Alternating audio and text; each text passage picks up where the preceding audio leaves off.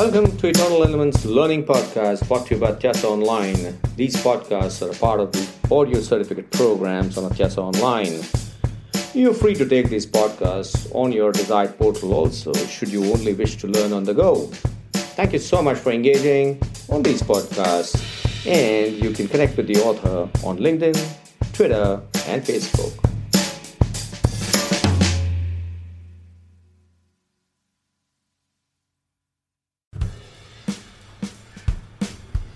Hi, welcome back. This is Niket Karasgi again from Atyasa Online, talking about eternal elements. The question today, I met a leader in one of my coaching sessions, and the leader said, I'm so frustrated and insecure, is there no hope? A very interesting question again, because that person was doing extremely well and started moving through turbulent times. We all go through turbulent times, right? Now, when the conversation started, I told him, we are not human things, but we are human beings. We have a whole lot of emotions in our body. The laws of thermodynamics apply. Energy can neither be created nor destroyed, it can only be transformed. Emotions are energies within us. These are responses to the outside situation. These are responses to the outside world. The outside world creates a stimuli and we respond in terms of our emotions, and our emotions gets converted into thoughts. Now the point is that if that is the situation, then what should an individual do? Well, either you can be a master of your mind or you can be a slave of your mind. Is it possible to convert our emotions? Well, it's a matter of time, but there is a technique available. The first technique available, which a lot of Zen masters tend to talk, be aware of what the emotions are. When you become aware of what the emotions are, the emotions seize control on you. That's beautiful. That means I become a witness to my emotions because I realize everything is so transient that it's not going to help me or it's not going to really hurt me for a long time. And once I know that, then I know that it's going to taper off over a period of time. The second thing I could do is I take charge of my emotions by intuitively talking to my emotion and attempting to find out why this kind of an emotion is getting triggered within me.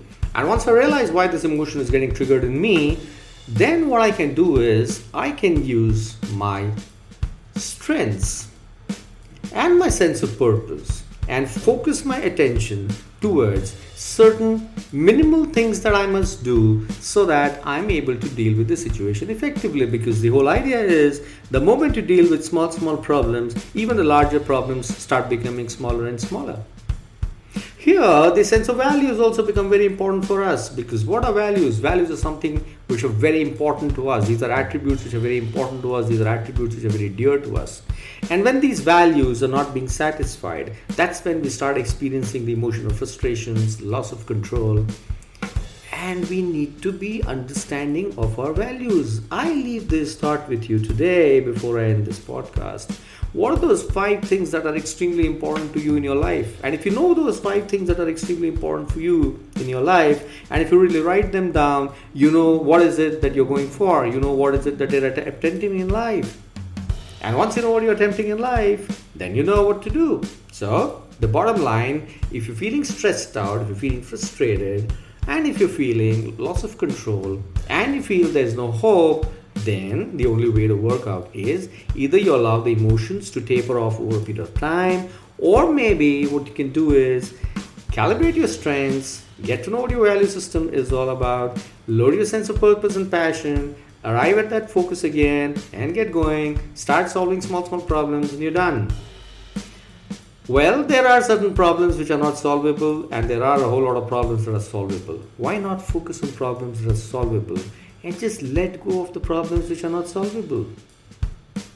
Once we start solving a lot of problems which are in our control, over a period of time, the hope comes back to us, because ultimately human beings live because of hope. And if there is no hope, our entire system gets paralyzed. Our brain can't function if there is no hope. And that's what it is all about. So, thank you very much for listening to this podcast. This is Niket Karasgi from Atyasa Online, talking about eternal elements. So certain questions that leaders pose. I hope this gives you an insight to take home today. See you in the next podcast.